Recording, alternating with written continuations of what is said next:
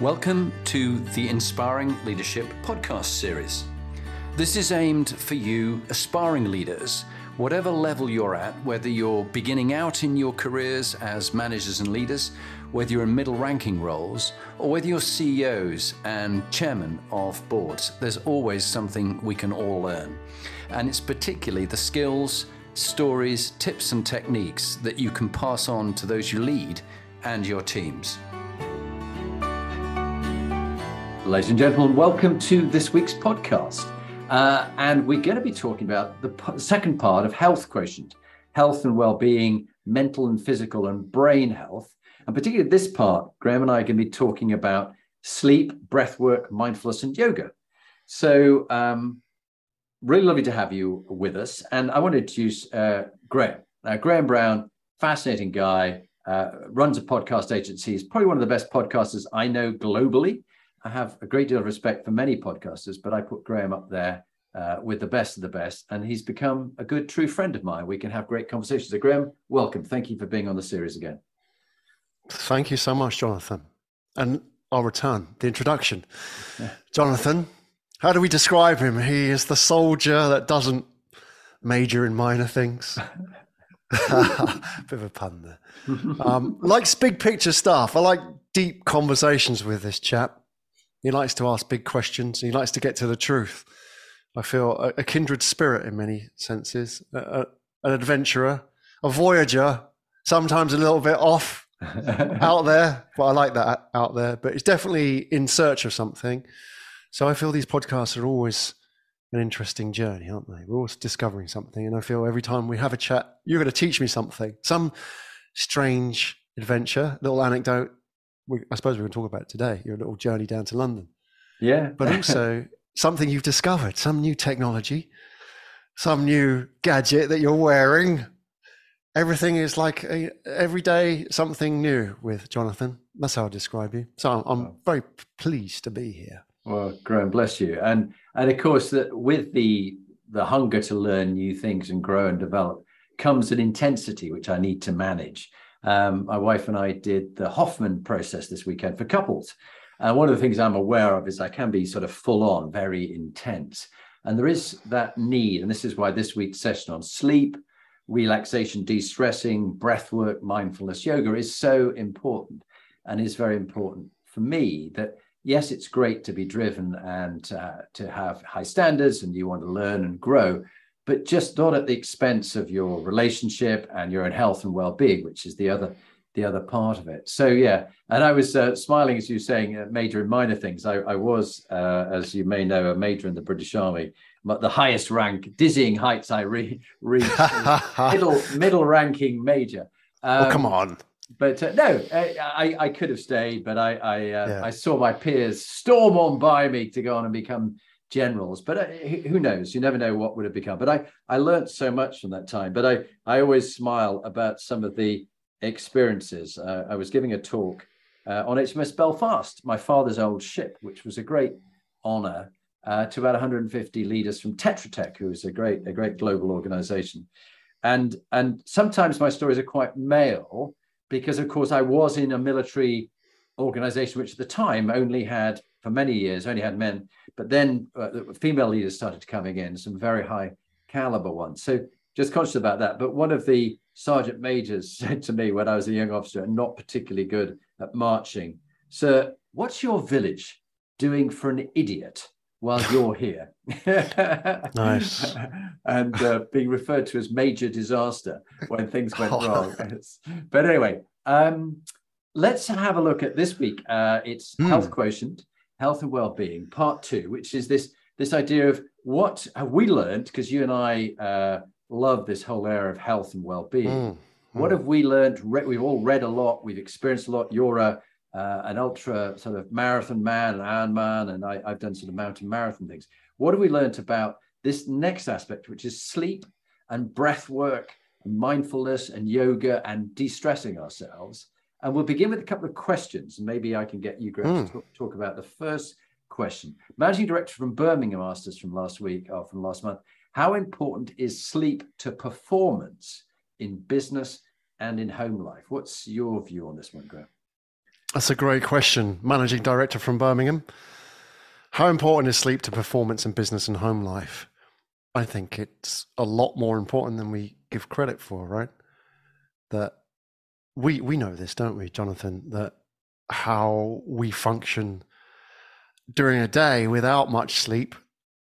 I kind of feel it's like, every day you wake up, you've got like this glass empty, and the world, other people mainly, pour their problems into your glass, their agendas, their urgencies, their issues, and it fills up, but you can absorb it. And then, you go to bed, you sleep, you wake up, and you start again with another empty glass. But if you're not sleeping properly, then you start that day with a glass half full. And that's how I feel what it's like. To the MD in Birmingham, as I've sort of grown older, I've realized how important it is and how sleep deprived I was in my younger days, and tried to kind of mask it, coffee and macho. I'm sure we're going to talk about that.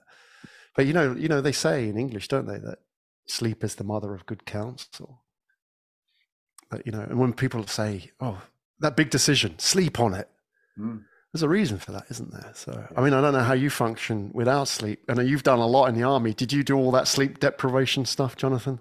Yeah, I mean, you and I were just talking about this with the Navy SEALs, and when I was doing airborne training, and they, particularly, I was in electronic warfare, working to GCHQ. I suppose you described me as I was a former spy, and in the training for if the Russians captured us when war broke out, because the Russians were trying to destroy any of the electronic warfare bases, as they will do now against Ukraine, because they don't want to be having their stations listened into and decoded, and they equally don't want direction finding against where their headquarters are. So a cruise missile goes straight into their headquarters, which is what's been happening. A lot of their generals have been disappearing because their leadership is so poor that the generals have to be so close to the front giving instructions, because they don't have so many highly trained non-commissioned officers. That's a whole story in itself.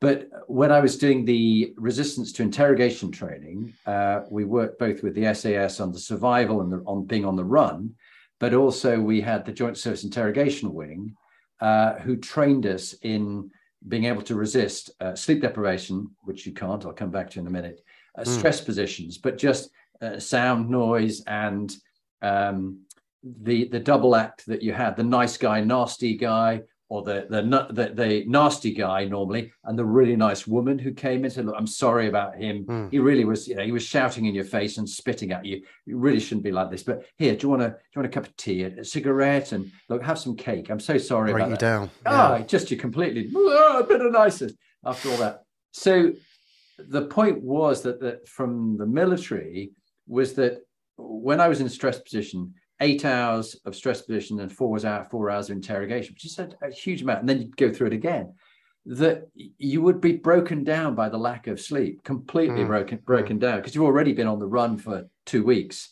And so you're already dirty and smelly, and you've been living in ditches and trying to evade dogs and helicopters and motorbikes and stuff, and people looking for you. And if they did, then they'd put you in stress positions and that, and you'd be treated very badly. So your resistance, your glass, as it were, a bit like this bottle, was getting lower and lower, and your courage and your ability to resist was at its lowest ebb.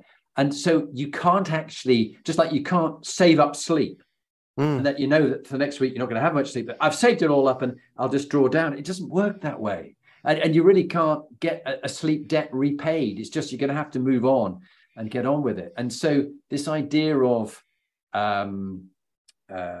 sort of training yourself with little sleep doesn't help you. It actually affects your brain badly in the long term for Alzheimer's later in life. But so long story. It's a very macho thing, isn't it? Yeah. Oh, terribly. It's like that in business, isn't it? And the military, it's the macho, no sleep.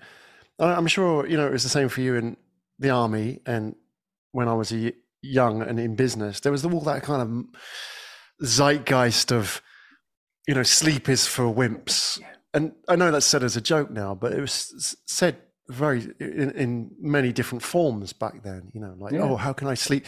People were asking, you can sleep when you're dead. You can sleep when you're dead, was what they said. That's like, you're wasting your life sleeping. Well, why? It's like, and people were saying like, you sleep 3 hours a week, 3 hours a night, sorry, here's how you can do it. Here's how you can hack your mind and body to sleep very little. And it just seemed to me such a joyless existence. I actually enjoy sleeping quite a lot.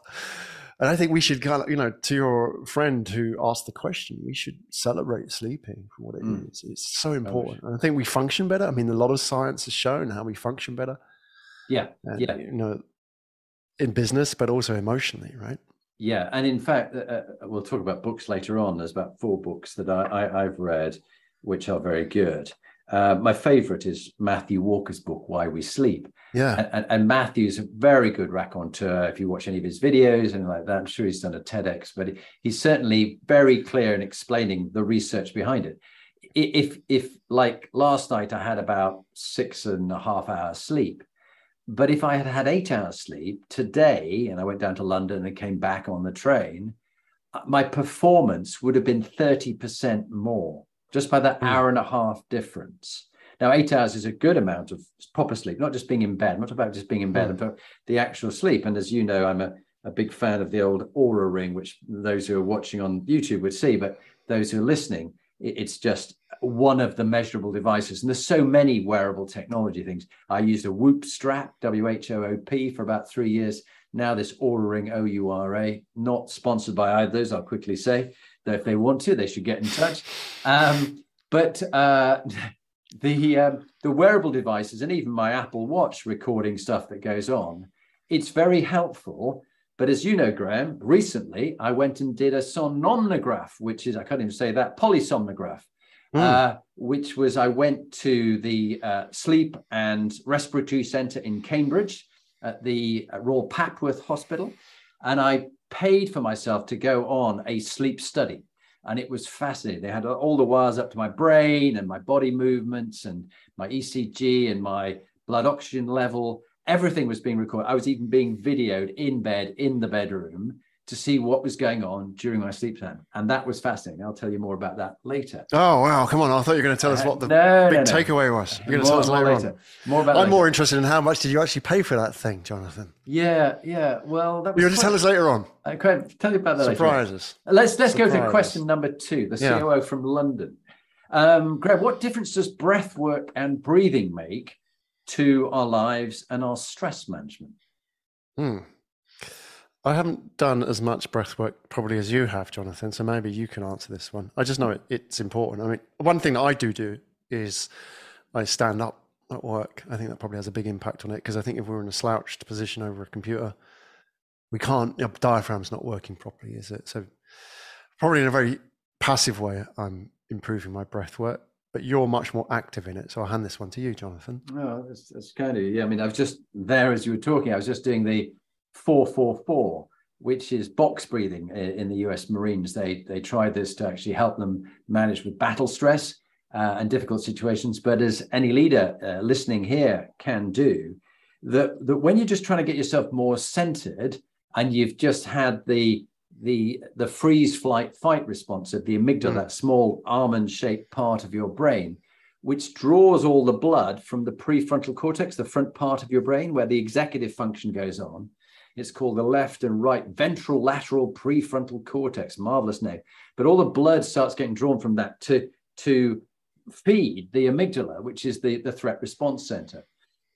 It's as if you have a lion just enter the room and it's looking at you, licking its lips, and it's got bits of old, the previous human it ate hanging out of its mouth. And you don't have that really happen to you, but you are in a meeting with another leader who might be challenging you, or you're trying to pitch, and your business and your job depends on it. So you go through this terrible experience and you can't think well. All you can think about is either freezing, and sometimes people literally find their voice stuck. They lose their voice. And of course, you're into storytelling and speaking, and but those people, that's when they're trying to speak. At the moment they're trying to speak, they go into the freeze, flight, fight. They lose their ability. They feel a crampingness in the chest and around there. And so doing the breathing and actually, funny enough, squeezing your buttocks and holding in your tummy button to join with the back is lowering your center of gravity. And when you combine that with diaphragmatic breathing, 4-4-4-4, you actually get the brain to calm down. And you can start to think well. You're not just about to run out of the room and leave the meeting. It would be a bit embarrassing if you start doing it every time. But Liz Truss does that when she's being asked questions. Disappears from Parliament. Oh, I saw that. Yeah. Yeah. And, was she hiding under a desk? Was what the Labour shadow chancellor asked her. Metaphorically, she probably was, and she didn't want to be there, but she had to be there.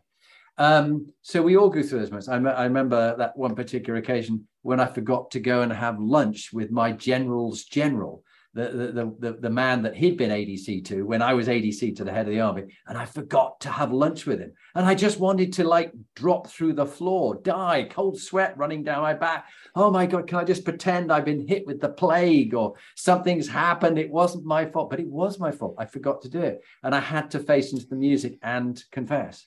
And it was not a good experience, but it's better to be honest than to make up a story about the plague, because he probably wouldn't have believed me. You could have said you were tired. Yeah, sleep deprived. I was sleep deprived. I was being Did you know? too hard. So the work conditions here in your headquarters are unacceptable.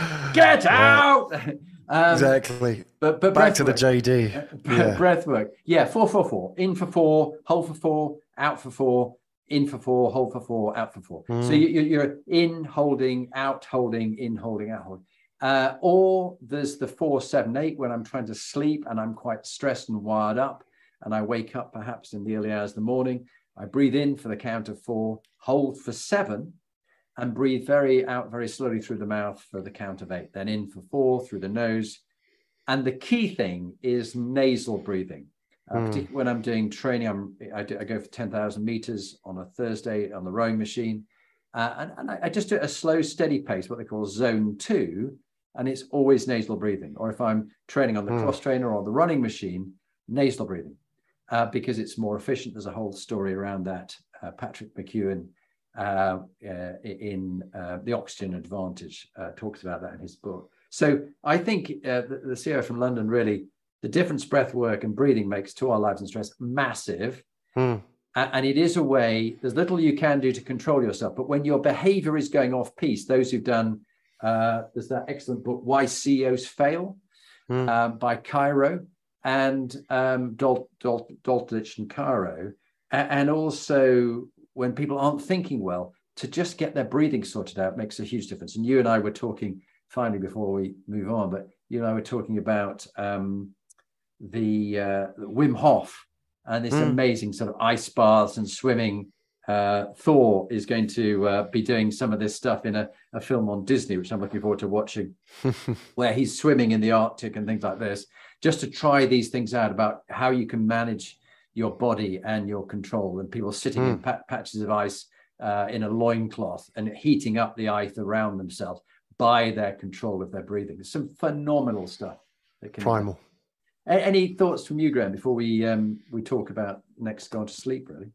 Yeah, it's all good. I think these kind of things you just have to, like Jonathan, you have to just be a student of possibility. You've got to explore, because you're not going to learn this stuff from your GP or from your teacher. It's out there, though. There's a lot of science. And, I think there's a lot of definite, tangible benefit. Yeah, no doubt about it. So we're going to look at 3 areas, routines that you and I have used or that we'd read about to get the best sleep, so we're refreshed the next day, techniques for breathing and how effective they are, and benefits from mindfulness and yoga and meditation for mental health. So let's have a look at routines. Greg, what kind of routine do you use to get best sleep? Well, I definitely have a ritual, which I think has helped, because it's kind of training your brain to expect sleep, isn't it? It's kind of like from the early days of the lullabies, you kind of expect it. So I've found what doesn't help, for example, computer, laptop before bed. My mind's wired for another hour to 2 hours. They say you should turn off 2 hours before you go to sleep, and you should not look at a screen, so your phone, an hour before sleep. I've tried, and it's one of those ongoing battles of, keeping the phone out of the bedroom. So that's always helpful. Just kind of get those bad habits out. But the main thing for me in terms of sleep is people might think I'm a bit strange, but one thing I do, it's an idiosyncrasy, is I prepare my clothes for the next day. Mm. I get all my clothes, I prepare them. I mean, I'm sure it's not dissimilar from your army days, like prepare all my stuff. One, it's like, it's kind of meditative. It's, nothing's really going through my head when I'm doing it. So that's the sort of the doing, the being in the moment, just preparing and folding, putting it out. There's no big decisions to be made. Is it a black shirt or a navy shirt? So that's it. But also, I mean, about the decisions, I think that's important, is that, I do remember very clearly the story told by Barack Obama about why he eats 2 boiled eggs every day. And they asked him, I think it was a journalist, and he said, well, I make all these decisions every day, one of which is, do I press the red button or not? The last thing you want me doing is making a decision about what I'm going to eat for breakfast. And so if I make it to the end of the day and I've still got some decision energy in the bank account, I'm going to use it and put it in my clothes out. So that when I start in the morning, I've kind of banked that decision. I don't need to decide what pair of socks am I wearing. It's already done. It's just those kind of routines. It's like training my brain. It's like slowing things down. It's getting out of the sort of the fight or flight thinking that you have when you're thinking about business potentially. So those things really work for me. And then there's just the small things like not taking the phone in the bedroom. I don't drink caffeine after midday. If I drink caffeine at 1 in the afternoon, I'm not sleeping until like 4 in the morning. It's like I'm wired. Some people are okay. Some people can drink right before bedtime. I definitely can't. But the last thing that really works for me is reading. It's just, now I can just read 5 pages and boom, I'm out. It's like train my brain completely. And so now it's taking me like weeks and weeks to get through a book because I'm doing like 5 pages at a time, but it's very enjoyable and it really, really does work for me. So all those kind of things, I think over time, I've kind of practiced different things and those simple things really work for me. What about you, Jonathan? Yeah, that all sounds very sensible. I mean, as you know, being the dyslexic and interested in learning and growing, mine is listening to audiobooks. And massive amounts of them. I sometimes find that when I've learned from them, I'm an early adopter, I go and practice them. So one of the things I learned was PM and AM bookends. So for your sleep, to have the best, that you've got to prepare it before the night and in the first thing in the morning to set yourself up with a consistent routine. And so I am someone much more than just because I've been in the military for 20 years, 22 years ago, but I do like having, as you do, a sort of routine. So you don't have to think too much about it. You just know those are the things you do. And when you've done that one activity, it goes on to the next one. And it's almost, I even have an app, Todoist, where I can let's say have a little tick that I've done those things. Oh yeah, I must remember to do that. And so the night before, for me, in the perfect night, I would start think about going to bed about 9:30 to then go to sleep at 10:30. I don't do that. And when I don't do that, no, I do that most of the time, but when I don't do that, and it's maybe going to sleep at 11, 11:30, 12, I've lost a whole chunk of the evening and it affects my performance the next day, how well I think, how happy I am. I'm like a puppy, the tail goes down between the legs and you just don't feel so up there. So let's say on a good day when I have my routine, I get it right, like you, the idea of digital sunset, so that you're starting to switch off the technology. I'm really not massively keen on TV. My wife, Lee, does enjoy her television. That's her self-soothing, her way of relaxing at the end of the day. She enjoys it. But if we watch a good film together, that's great. But like you, I have found, and the research from many of the books said, if you can get a paperback and have one of those light filtered lights. I have a little one, bendy one, which clips on the book, and it's just like an orange filter. So it's not the usual blue light that you have. I find reading a book, which is not to do with work or self-improvement, which is my thing, my passion, is a great way of switching off. And in fact, I'm actually reading a book. You have to laugh this one about sleepiness. And so actually, the more you're reading about it, then you're starting to go, you're actually starting to, and it so works. It does work. I also find, because I'm quite auditory, if I have something like a Headspace or Calm, I might listen to a mindfulness recording about 10 minutes or dropping to sleep, that kind of stuff, or something which is soothing and calming and not exciting the brain. So go to sleep. Because of the stage being in my 60s now, I'll be up about 3 times a night. That tends to disrupt my sleep an awful lot, but that's just medically because of what goes on in a body when it gets to a certain age for some people. But I'm quickly back to sleep again, generally. And then the ring, the device is recording how much awake time, how much light sleep, how much REM, and how much deep sleep I have. And because of having to get up 3 times a night, I find I have a nap about 1 o'clock in the afternoon. In fact, I'll have a nap after this, bit later than normal plan, but I'll have a nap after this for about 22 minutes of sleep. And I find, a bit of 5 minutes either end just to go to sleep and wake up. But if I give myself 35 minutes, I literally get into bed, get undressed, get into bed, and I have a sleep. Now, not everybody can do that. I used to sleep under desks and in, feet sticking out of a cupboard somewhere. I just find somewhere to sleep. But in the morning routine, this consistency of the morning ablutions, and you get up and you're listening to the Daily Stoic, which I tend to listen to, something uplifting to you, brushing your teeth and doing various things. And then I do perhaps 10 minutes of mindfulness, sitting in a chair. Then I might do some days yoga for 15 minutes, other days some HIIT training or some rowing, but some activity in the morning, walking the dog with my wife for about half an hour. And then I start the day quite late at about 10. But I might go through until working with clients in America, which might take me into the evening till about 8 o'clock. But really by 8 o'clock latest, I don't want to be working anymore. And I will have had breaks for dinner, and I will have had breaks for a power nap and some food before that. So that's what I find works for me. Any further thoughts, Graham, as I shared that? You might have remembered some of your own. Well, I'm thinking that one thing I've learned is that there isn't one way of doing this. We tend to think that, like if you're productive, you have maybe 7 hours, 6.5 hours if you're really successful, hours sleep a night. That's kind of the myth, isn't it? That's perpetuated. And obviously, science says that actually is sleep deprived, and that builds up over time. But even if you look at, you look at different cultures, for example, I lived in Spain for a time, and they're very much fond of the siesta. And, once you're outside of Madrid and you go to the smaller cities, like people will sleep 2 or 3 hours, they have a long nap, or even if they don't sleep, they'll just rest, lie down. And then the Spanish they'll start early in the morning, work till midday, take 3 hours off, maybe 4 hours. They'll come back sort of in the afternoon and then work till late. And then they'll go out 10 or 11 o'clock at night, and then they'll finish again maybe about 2.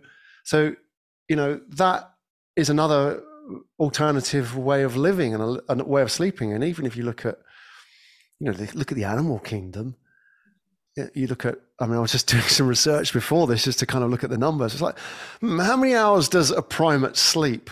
So chimps sleep 9.5 hours and gorillas sleep on average 12 up to 17 hours. So we're the only primate that really, advanced primate that sleeps less than our ancestors, right? And we've kind of done that because of this sort of industrial lifestyle. And, a part of that is that we've taught everybody that you've got to sleep less. And I always felt guilty as a younger man, sleeping 8 hours a night when all people around me were sleeping 7, 6, 5 even. I was getting 8 hours a night in, night out. I was like, okay, maybe I just sleep too much. Maybe I'm lazy. Yeah. But I realized actually that was probably a good thing. And I was reading an interview with Lionel Messi saying about his daily behaviors. He, like yourself, he takes a nap, but he goes to bed. He goes to bed at 9 every night, and he sleeps on average 9 hours. And then he wakes up, and on a day he's not playing, so on a non-match day, he'll nap at 2 o'clock for an hour. And you see that, it's like, okay, actually, it's a bit of a long answer, but I think the short answer is, we don't have to accept this just one way of living and sleeping. Actually, there's a lot of different ways of doing it. And there are ways suited to your lifestyle. So I think we need to explore and we need to experiment a bit more. Yeah. And I think it's so right that many of the sports teams now, they're all going, certainly in America, they're all going to have their power naps in the afternoon, around about 1 o'clock, about 22 minutes. And also, of course, I have the eye patch, and I have also sound noise cancelling headphones. because I'm easily awoken by a slight noise or what goes on. Now, it's not great all the time having noise cancelling headphones. It's not bad if it's making sure that you use it carefully, but not all the time. But I do find when I go and have the power nap later on, the eye patch will go on, the headphones will go on, I'll be in bed. And what's hilarious is my dog, Archie, he knows. And I go, bedtime, Archie. And he'll go, oh, yeah, okay. Here you go, master. And he goes up the stairs and he lies in his bed beside the bed. We both have a kip. I wake up when the alarm goes up. He goes, really? Oh, okay. And then he's raring to go. And it's like you have 2 days in one. I've really become a fan of it. And in the army days, you'd be humiliated for it. You'd be ridiculed for it. You're a wimp. Come on. What's you on that? But now, you know, who was the idiots? And if I can get 8 hours sleep, I'm really, really happy about that, particularly as mine is always broken. And it's not only just sleep, but this is why it's worth you doing something like the polysomnograph that I did at the Royal Papworth, and I'll chat about that in a minute if you want. But even on wearable technology, which is very rough, you still get an idea of how often you're awake, how disturbed you are, what level of blood oxygen you have in the system, how much sleep disturbances you've had to your breathing, a thing called sleep apnea, and also when you're in REM, which is the rapid eye movement, that when you do the most of the dreaming, when you're in deep sleep or slow wave sleep, and what you know, what's the pattern, which is normally a 90-minute cycle you tend to go through, which is why, you know, old men like myself tend to wake up every hour and a half and go and have their pee. That's because when they're back up again into that almost semi-awake state. But if you can keep going through, you'll probably have longer bits of sleep. So what did you discover from yours? Did you get any sort of revealing takeaways? You thought, oh, I've been doing this for 30 years. It was really interesting. So let me just find my notes here for you. So it's kind of one of those things you've got to do, isn't it? Like your gene survey, isn't it? It's like, find out something interesting about yourself that you could just go through your whole life not knowing. Really interesting. Learned so much. So there's a thing called the Epworth sleepiness scale. You can find it on the internet. Epworth, EPWRTH. And it's, you know, when do you fall asleep during the day? Are you falling asleep at your desk? Are you falling asleep while driving, at a concert, whatever? So take the Epworth sleepiness scale score. I'd like to hear what your score will be, Graham, when you've done that one. I had a lovely guy called Dr. Nick Oscroft, which I hope to get on the podcast at some stage in the future.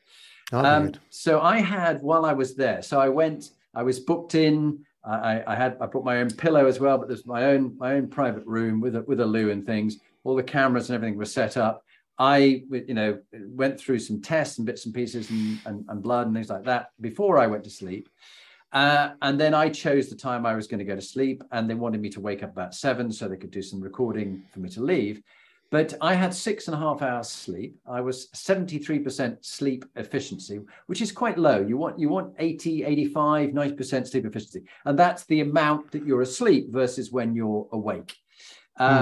I had, they're called a light stage of sleep. Stage 1 and 2 were okay. My REM was 28% of the evening, which is a bit more than normal for someone of my age, because it is adjusted for age. Deep sleep, I always been worried about, and this is why I went to do the study, that my deep sleep, I don't have very much. Sometimes it can be as little as 10 minutes a night, up to 40 minutes. And my maximum, when I get very excited, is about an hour and 10 minutes of deep sleep. But my wife, Lee, she can have 2.5 hours of sleep out of 6. She just goes really deep. And I think it's an ability she's always had. When she focuses, she can focus well. But I only had, you know, it was about 9% of my sleep was slow wave sleep, deep sleep, which he said was okay for my age. But two things that I had as disorders that came up. One was hilarious watching the video afterwards. And my legs were twitching during the night. And it was a thing called periodic limb movement disorder, PLMD. And my actual limbs moved 63 times per hour, which was very high. Wow. The average is 15. And it's a workout, Jonathan. Well, yeah, it is almost. But what was interesting was that the EEG, which was doing on my brain, didn't have too much of an impact of the periodic limb movement disorder on my sleep. And so it wasn't so low quality, but people who have that sometimes need to take more iron, more magnesium. But he said, I'd done blood tests, because that was another thing I've done, a whole series of 42 blood markers, which I did beforehand with another organization. And I knew that my levels of iron and magnesium were good. The other thing he spotted was that I had mild to moderate obstructive sleep apnea, which 35% of the population have. It's quite common, yeah. Breathing problems. So essentially the throat and the tongue relax a bit, and it literally stops you breathing. And so the body wakes up for a bit, or like that, may even not make a cough, but you wake up again, and then you go back to sleep again, which will disturb sleep. But you might not be aware of it, right? You might not be aware you're awake. No. And there's various things they can do. People have CPAP masks. In my case, I might wear a mandibular advancement device, which is like a gum shield, but with something in it which pushes the lower jaw and the tongue forward to make more space for breathing and preventing snoring. Because snoring is a big problem for a lot of people. They have to put up with their partner snoring. It's not a problem for them. It's a problem for their partner, right? Exactly. And so really, that was pretty much it. But the test that they did, the polysomnograph, was a sleep study overnight. Brain waves, heart rate, oxygen levels in my blood, eye movements, nerve and muscle functions, and blood pressure. And I found it really interesting. Yeah. So that's a bit on that one. Really. No, we spend a third of our life sleeping, don't we?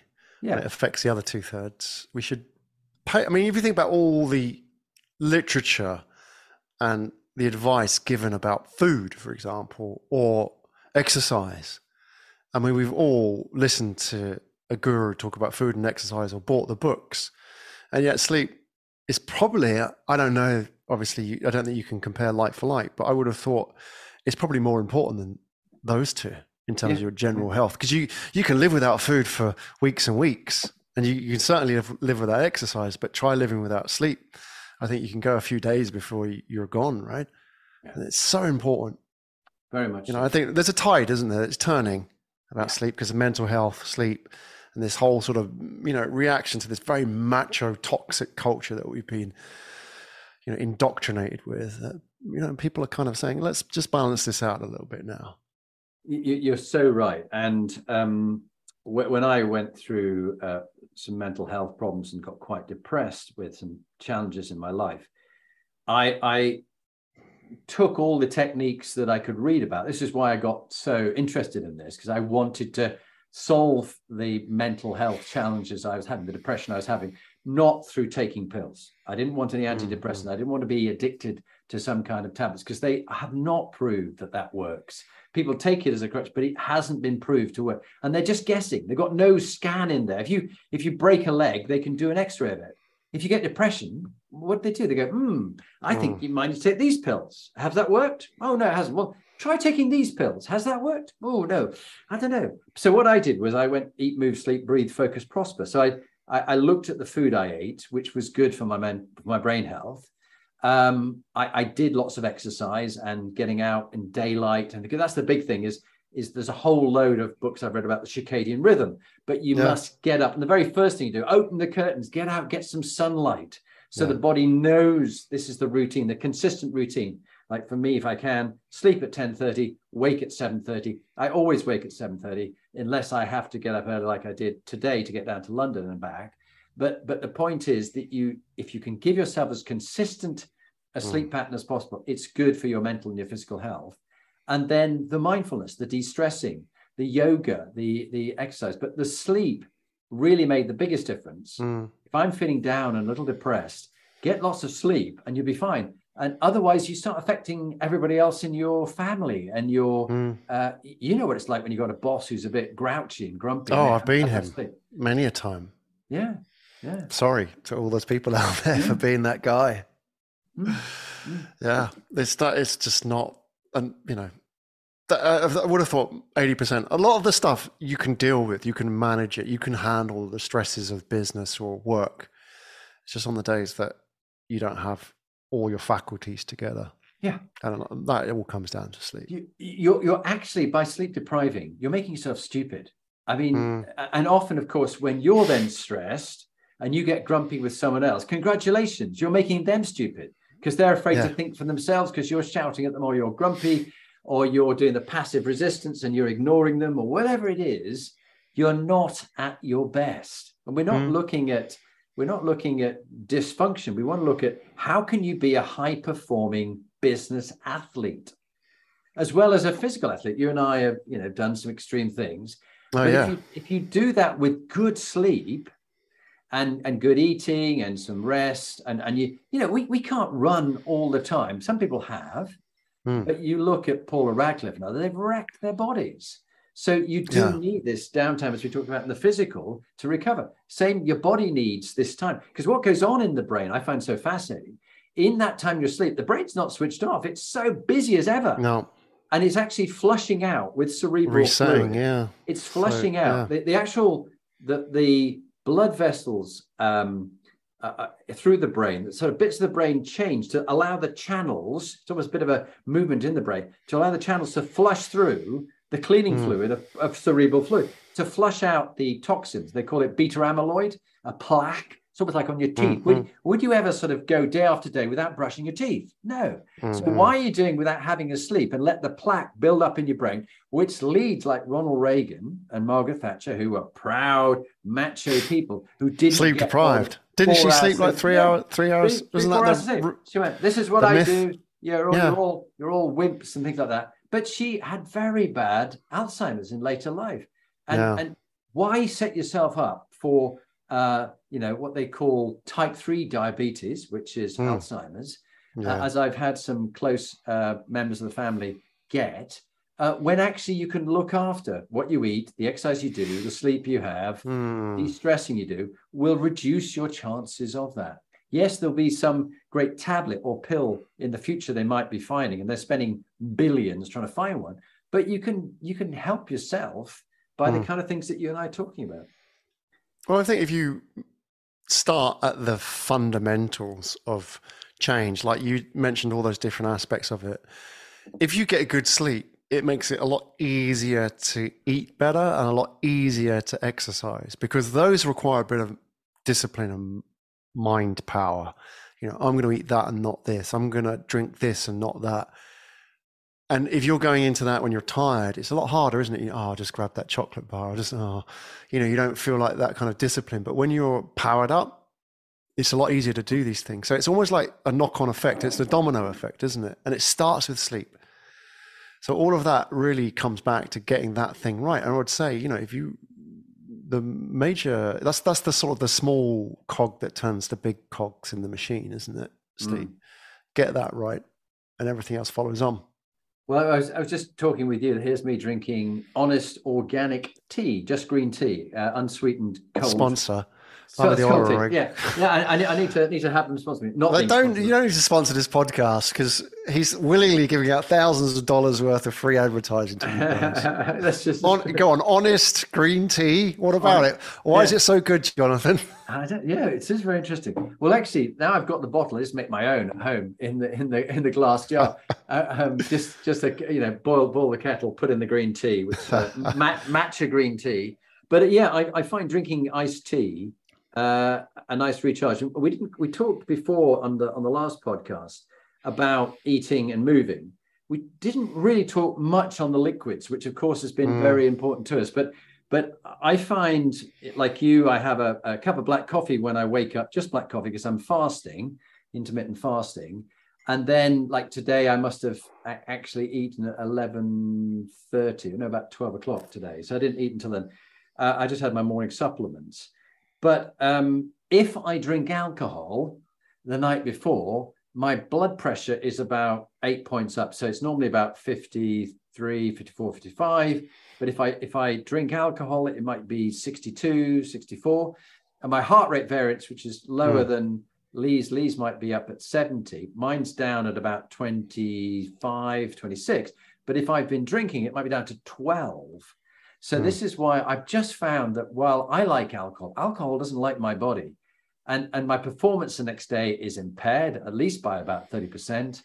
But I'm not talking about going on a real bender. I'm just talking about, a few glasses of wine or whatever it might be. And so I now generally just don't like the impact it has on my sleep, because you fall asleep, but then you're going to wake up even more often than I normally do and have 5 P's a night rather than 3. It's or not whatever. restful sleep, is it? It's not. It's not quality and then in sleep. the morning, you need to rehydrate. But I don't tend to drink too much as I'm going to sleep because I don't want to be waking up. But in the morning, I certainly have about a pint with a rehydrate tablet in. That's a pint of tea, everybody. You're saying that. Yeah, yes, that's right. Not a pint of alcohol. Yes, I'm an alcoholic. First thing in the morning, I we drink start a pint. all over again. Now then, laddie, other pint. Now then. Yeah. What about you, Graham? What do you do with different kinds of liquids and alcohol? What's been your lesson? I'm not really a big drinker. I do like to drink. I'm not teetotaler, but I will drink on occasion when there is an occasion. I'm not out of habit, and I think that's fine. I can take it once in a while, but not a regular thing. Like you, if I drink red wine, for example, I can't sleep for hours. My heart rate's like thumping away. So I don't know these people are going to have a glass of red wine and just, they're out like a light. I envy those people very much. Maybe it's an enzyme thing. Like I know people that can drink coffee and an hour later they can be out. I'm like, how on earth did you do that? I'm sure it's enzymes, isn't it? Just staying with that for a day. I did a full sort of body DNA test, another one of the things learning about my body. And some people are in your DNA, you will be heavily affected by coffee. Now, I'm not too badly. So terrible. But most people, the advice is don't drink after midday because of the 7 or 8 hours impact it has on you. But some people are more affected by that. And others are also more affected by alcohol because of their DNA. So it is in your body makeup as well. Yeah. I might whoever it was, hundreds or maybe thousands of years ago, they were eating potatoes rather than rice. Whatever it was, they're to blame. That is in the gut, that flora, the biome, if you like. Yeah, the microbiome. That's a whole area. I've inherited it. Yeah. The microbiome, fascinating area. And then let's have a look at stress reduction, exercise, yoga, mindfulness, meditation, breath work to relax and de-stress. What have you experimented with, Graham, on this area? Everything. Yeah? Yeah, tell me more. Ingested everything, tried everything like you. I'm a insatiable appetite for things that can improve me. I've done all kinds of meditation, yoga, for a long time practiced Ashtanga yoga, which is great. I really enjoyed that. I haven't done it recently, been traveling around, kind of got out of the routine, but I'm one of these things, like I've done a lot, I've tried a lot to meditate. Spent a lot of time, didn't just try it and give up, trying to make it work. Maybe it was the trying part that the problem, but it was, it really was hard for me. Maybe it's the enzymes again, Jonathan, I don't know. Maybe that's an excuse, but I really found it hard to meditate, even like weeks and weeks at it, practice. And I couldn't get it to work because my mind is just a very, very noisy place, right? And yet what I found is that actually my meditation is when my body is like really, really active. So, or I'm like suffering, like physically. So for me, the most meditative state is on a bicycle, going up a very, very like a 20-degree incline, and you are just suffering. And you may be there with your mates, it's us two going up the hill, and it's like, I'm going to die doing this thing. For me, that's very, very meditative, and it feels almost kind of spiritual. And I get that running, I get it cycling, and when I'm in this extreme state. And it's strange because people, I even get it cutting vegetables, like for dinner. But like people get that sitting down and just kind of like clearing their mind. I can't do that. I can clear my mind when it's almost like it's overpowered by these very, very strong physical stimuli. It's to me, it's like really, really loud music. I can fall asleep to really, really loud music. My wife thinks it's really strange because that is actually very meditative for me. It's like almost, it turns everything off. So, I mean, the reason why I shared that is because for many years I tried to do like everybody else, which was like, oh, I've got to meditate. And it didn't work for me. And I found actually this is really meditative. So I think there are maybe people out there, and if you're out there and you hear this and you think, actually, that's me, then there's hope, because for us, there's another form of meditation, which probably isn't what the Zen gurus would teach, or maybe it is, who knows? But that is like this extreme form of suffering. I don't know, but it's where you're pushing your body and the mind to the limits. And that's almost the same kind of impact on me as doing an hour of sit down, transcendental or deep Zen meditation. It is interesting you say that. I think when I was doing the mountain marathon, and you tend to get into a sort of pace as you're just running after a few hours, and you do go into this sort of altered state. I mean, there are times, of course, when you come back to it with a jolt and a muscle's pulled or hurt or whatever like that, and you're trying to get through that. But I also last October, as you know, had a challenging time with Graham getting stabbed and David, my other brother, dying. And then I was in hospital in acute pain. I've never been in so much pain. And I was in hospital for a few days. Luckily, it was all generally resolved for now. But when I was in such acute pain, I did use breathing. And also I listened to a marvelous book by John Kabat-Zinn. I'll put it in the notes. Full Catastrophe Living. And he did mindfulness-based stress reduction. It did back in the 70s, but it's still relevant today that ways you can find to cope with your life or cope with deep pain, because often people are in such acute pain that no amount of Oromorph or various pain release would made any difference to me, just didn't touch the side. And so my way of coping with it was breathing and was a bit of mindfulness, just to accept what was going on and live with it rather than trying to fight it. Like it's a battle to be won, because you can't. So I think that is very interesting. I mean, love your stories of the fact you've tried most things. I find my daily routine, if I can have 10 minutes of first thing in the morning part of my routine, the calm, there's the daily calm, I listen to that. I also like, as I say, about 3 times a week to do 15 minutes of Sarah Beth, is an American lady who has a little yoga channel on YouTube, and I just listen to 15 minutes of hers. That's not very long yoga, but it's enough for an old man to stretch himself and get all the movement from the previous day's HIIT training or rowing or dog walking or whatever, or sitting. But like you, I'm standing now because I know I stand a lot during the day, because I know that's good, not only for my longevity, because I think this is why we're doing all this. I want to live longer. I want to die young at a ripe old age. And, I've lived twice as long as my father, who was killed when he was 33. Yeah. And I want to live a good life, but have my health span match my lifespan. Because too many people have their health span ends and then they live on another 15 years in agony. So that's just. Do you think there's any correlation between the amount people sleep and their lifespan? There must be some study. Yeah. I would love to see the data on that. Those people that were sleep deprived lived more or less. Who knows, right? I'd love to see the data. I mean, that's a big longitudinal study somewhere in the world, isn't it? Like one of those blue zone studies. Yes, there's some very interesting studies going on at the moment. I'm part of Zero is an app that I use, which looks at intermittent fasting. And there's another study by one of the professors. I've forgotten his name, just gone out of my mind. But they're looking at the benefits of intermittent fasting with a group of about 50,000 of us. I'm going to take part in that study. But there is the impact of not having sufficient sleep throughout your life will catch up with you later in life, and it will shorten your health span and maybe your lifespan as well. And of course, there's been studies into quite a serious study into people who are working shifts.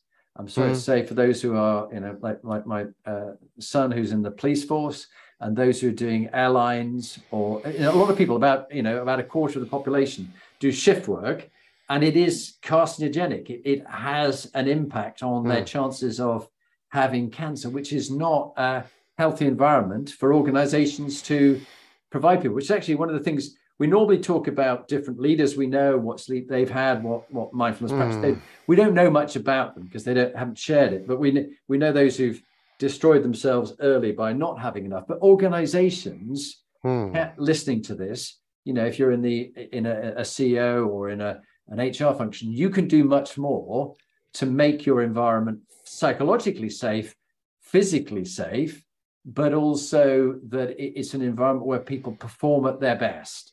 Don't you think, Graham? It's a fundamental question, Jonathan, because you're not just talking about everything there, but what lies beneath that, the whole culture of work, isn't it?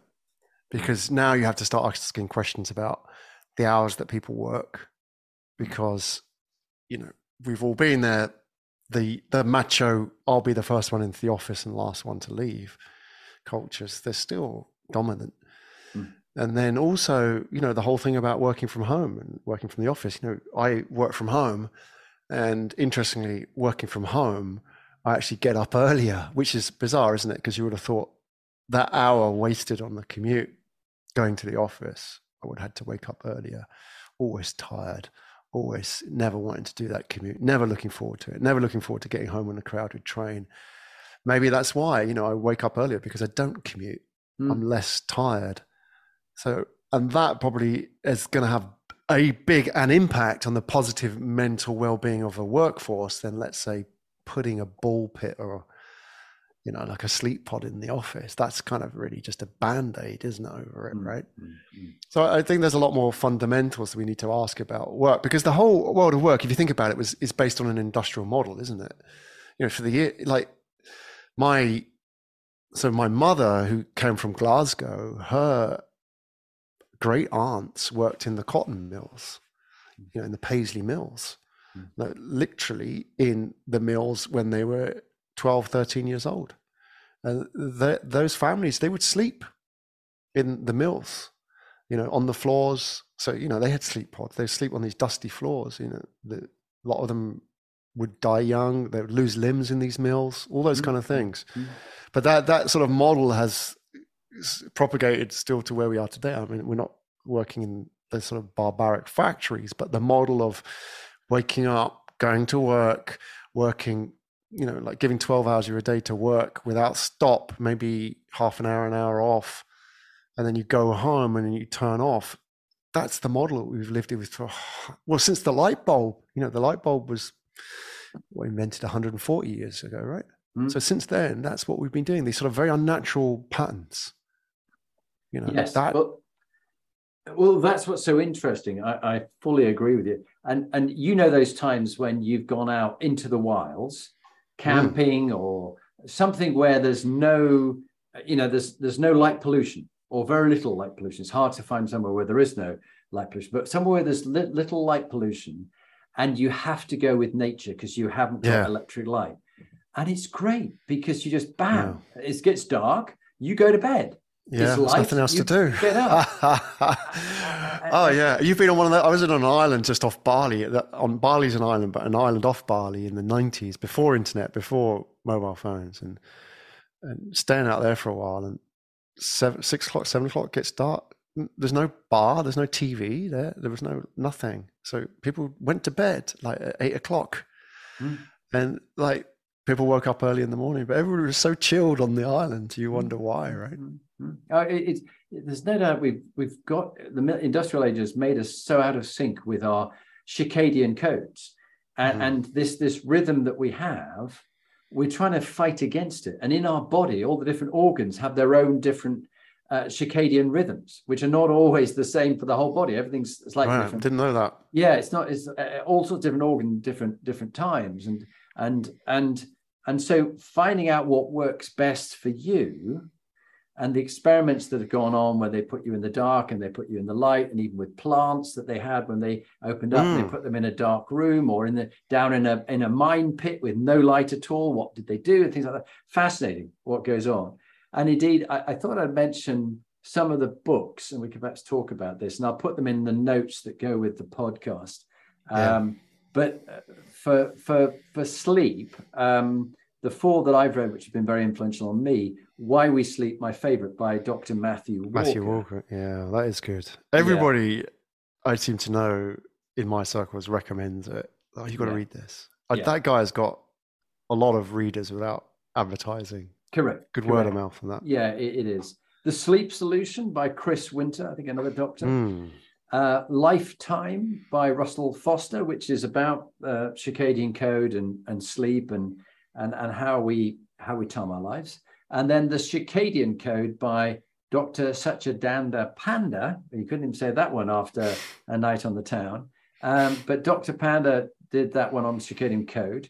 And then on mindfulness and on mindfulness-based stress reduction, breath work and things like that. Full Catastrophe Living by John Kabat-Zinn. Breath by James Nestor, and The Oxygen Advantage by Patrick McEwen. I found all very interesting. How about you, Graham? What have you enjoyed? Matthew Walker, for sure. Great book. Not a lot to add to it. I think you've got some great suggestions. I've mentioned him before, but I would add it in there because there's a lot dedicated to sleep. How to Be Idle by Tom Hodgkinson. Okay. I think it's great. The Idle Pleasures of Sleep. Napping. There's a whole section dedicated to napping, which is just more sort of the celebration of the anti-industrial culture, if you like. The people who napped. And even the interesting thing about the book, it sort of goes back to the medieval times and talks about what it was like pre-industrial revolution. And a lot of people slept during the day, which I thought was really interesting. People, they would complain a lot about agricultural workers just lying around sleeping, but that's their life.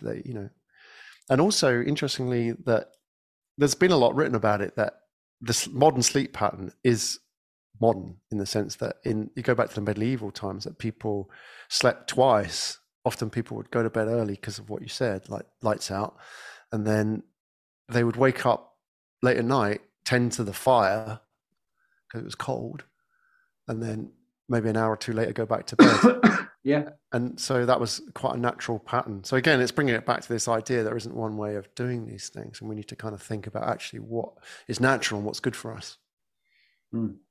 Yeah, I think there's so much we can learn about this. And I think that the greatest thing is for it to learn, but then not get too intense. The more intense you get about it, if it's sleep, that I must get some more sleep. I'm not sleeping. It's going to stress you out. Well, that's what I was wondering about you doing that sleep study. It's like, if I could imagine myself in that situation. It's like, the day before Christmas Day when you're a kid, or the day before you have to get on a flight. It's like, I can never sleep on those. How can you command yourself to sleep when you've got all that going on around you? I mean, good for you if you can manage it. Yeah, they do expect that you won't sleep exactly as you would do at home, unless you get the team to come into your room at home and do it. It's not going to be the same. But actually, I just thought this was a really interesting sleep study. I want to be able to share it on the podcast. I'm going to go and experiment with this and try it out. And it was some hilarious pictures, all these little electrodes and wires, like some sci-fi film with sort of worms growing out of my head. And also watching the film of the movement of my body during the night. And I'm going to get all the material sent to me. Yeah, that's a bit scary. I think what we should do is get the audience to send in suggestions. What health test study should Jonathan do next for the benefit of the audience? Okay. It's like our guinea pig. Yeah. Oh man, what are we going to, like a roll of dice? What are we going to do with him next? We've done his blood, we've done his sleep. What else is there to do? Is there something else we can put you on that's going to reveal? And you can share it with the audience for the for the benefit of the audience, so they can vicariously explore their bodies through you, Jonathan. What else could we? Can we have some ideas from the audience, please? There was the lovely Charles programs called Blue Peter with John. Was it John Noakes or Peter something? And he would be sent off to do various things. But that would be quite funny. Well, look, Graham, we're coming towards the end of it. And next month we're going to be doing CQ, which is a cultural quotient, QD quotient. So cultural, cognitive, and collective intelligence quotient. So, diversity, equality, inclusion, people from different cultures, different backgrounds, how people make decisions in teams and things like that. How do you get a culture? There's quite a lot that we can have a discussion about. So if you've got any questions that you'd like us to discuss, please just drop me a note to jonathanperks.com. And there's pickle.com for Graham as well. So, let us know any feedback on what works for you, what you'd like things to change. And we'll end with appreciation. So, Graham, do you want to go first or shall I go first? I'll go first this time. Okay. So yeah, in a sense, I'm enjoying living vicariously through you a little bit, Jonathan. Like going on these little adventures. A bit of an astronaut, aren't you, out there? You know, pushing the boundaries a bit, but not afraid to share it. Inspiring as it is, and I definitely appreciate that and definitely enjoy it. It's a lot of fun.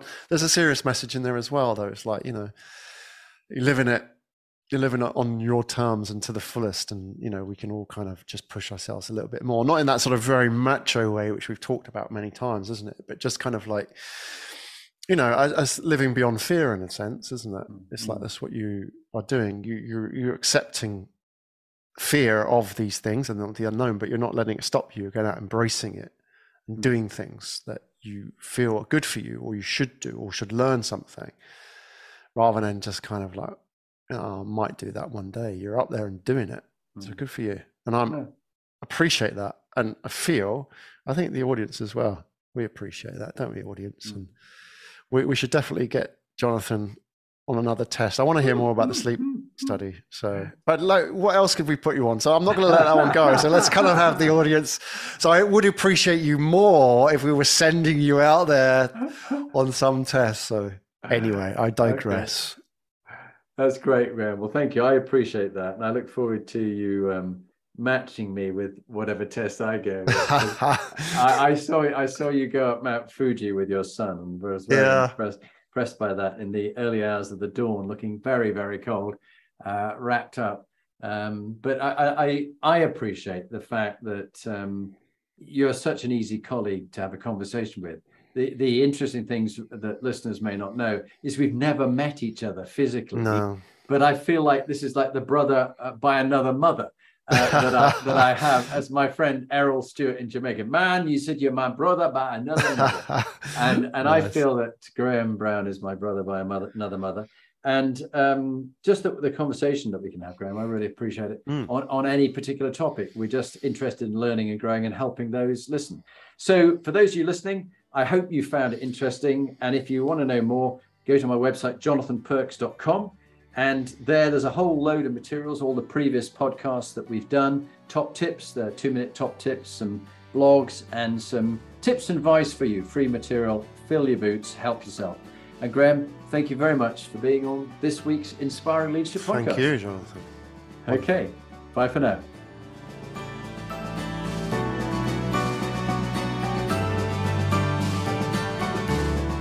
So now you've heard from one of the inspiring leaders that I've interviewed, what are you going to do next? If you want to get some more free material, go to my website, jonathanperks.com, or follow me on LinkedIn, Jonathan Bowman Perks. And there you can get access to my books, Inspiring Leadership and Top Tips for Inspiring Leaders. But if you want to actually do something about being a leader and constantly improving your game, raising your performance, get in touch with me about coaching you or one of your team that you want to raise the game for them. It's got to be people who want to be good to great, not people who you're trying to fire. And if you're looking for a motivational speaker, get in touch. Or if you want me to work with your team coach, I would be delighted to help you.